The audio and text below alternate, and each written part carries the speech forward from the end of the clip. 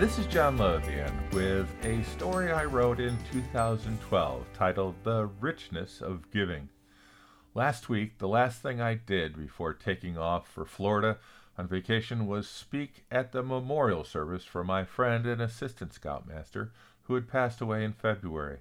I told the overflowing assembly of friends and family the story of how Bill Griswold was a rich man. Bill was not rich like we often think of rich. He did not have a big house, a fancy car, or a large bank account. Rather, Bill was rich because all he did was give, and give of himself. He gave his time and his talents generously to our troop, our scouting district, and council. Bill was a guy who could always be depended upon to help out. He must have been rich because all he did was give and give. I'd written about Bill when I announced his passing to the troop that he had forgotten more about scouting and camping than I would ever know. He had incredible knowledge about lots of things, big and small, and he was always willing to share his knowledge, whether helping the boys in the trail to first-class rank or as a merit badge counselor for any number of badges. I am blessed to know other people from this industry who are rich like Bill.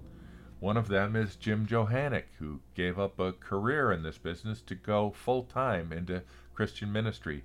Jim took the leap of faith that other faith-filled people would support him and his family as he dedicated his life to his one-way ministries. Jim has a faith and a courage I could only hope to find. I am blessed to know so many readers who give of their time, talent, and treasure to support so many important charities. Last year, I had the honor of being asked by the FT's Jeremy Grant to wear a kilt to the IDX Gala dinner in order to raise money for Futures for Kids. This year, Simon Rostron, a towering figure in London public relations in the financial services industry, will take up the kilts challenge. I hope Simon will beat my record of 2,500 pounds. Robin Ross recently left the employment of the CME Group. What did she do with her time while on garden leave? She went to Africa and did volunteer work there. There's a richness to giving. Here is her elevator speech about her experience. I spent 3.5 weeks in Ghana volunteering with Women in Progress, an NGO that helps women achieve economic independence and alleviate poverty at a grassroots level by helping them create sustainable businesses. WIP operates in several locations in Ghana and produces traditional batik, print clothing, household goods, jewelry, and shea butter products, which they sell to fair trade stores around the world under the brand of Global Mamas. The organization was started in 2003 by 2 American women that served in the Peace Corps in Ghana and saw the opportunity to help women raise their standard of living through fair trade. My primary assignment was to help gather information and summarize data for the 2011 annual report, and during my stay I had the pleasure of interviewing over 40 of the seamstresses and batikers that work as contractors for Global Mamas in Cape Coast. The women were truly inspiring.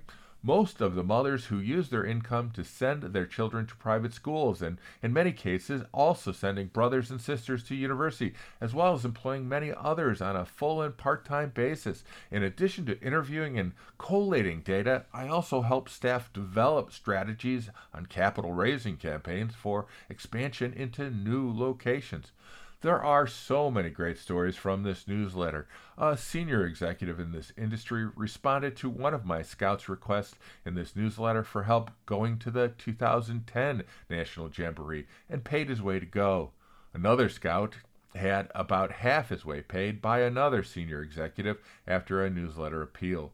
Another senior executive paid a similar amount to help meet the goal of a friend who was raising money for a charity aimed at preventing and treating childhood leukemia. Many responded to the famous pie-throwing scout popcorn fundraiser that helped my then 11-year-old son Tim donate $2,000 to help needy young people in a soccer and scouting program. After reading about a boy in need of a lot of help, a hedge fund with a broker-dealer arm gave 1 day's commissions to help the young boy pay for his portion of a research project to find a cure for his rare and incurable disease. The total reached over $300,000. There is a backstory that I can't share here that makes the story even that more incredible. Numerous people have walked, rode, and worked for charity, and the readership of this newsletter has responded generously. Next week, the London Stock Exchange will have its first ever charity day. I did not know this when I first wrote this commentary. Thank you to them, their customers, and stakeholders. Thank you to all the firms who give 1 day's commissions to charities. There's a richness to giving. My friend and assistant scoutmaster Bill Griswold was a great example of a rich man. It is said that when our days in this world are over, we will be remembered for what we gave, not for what we had.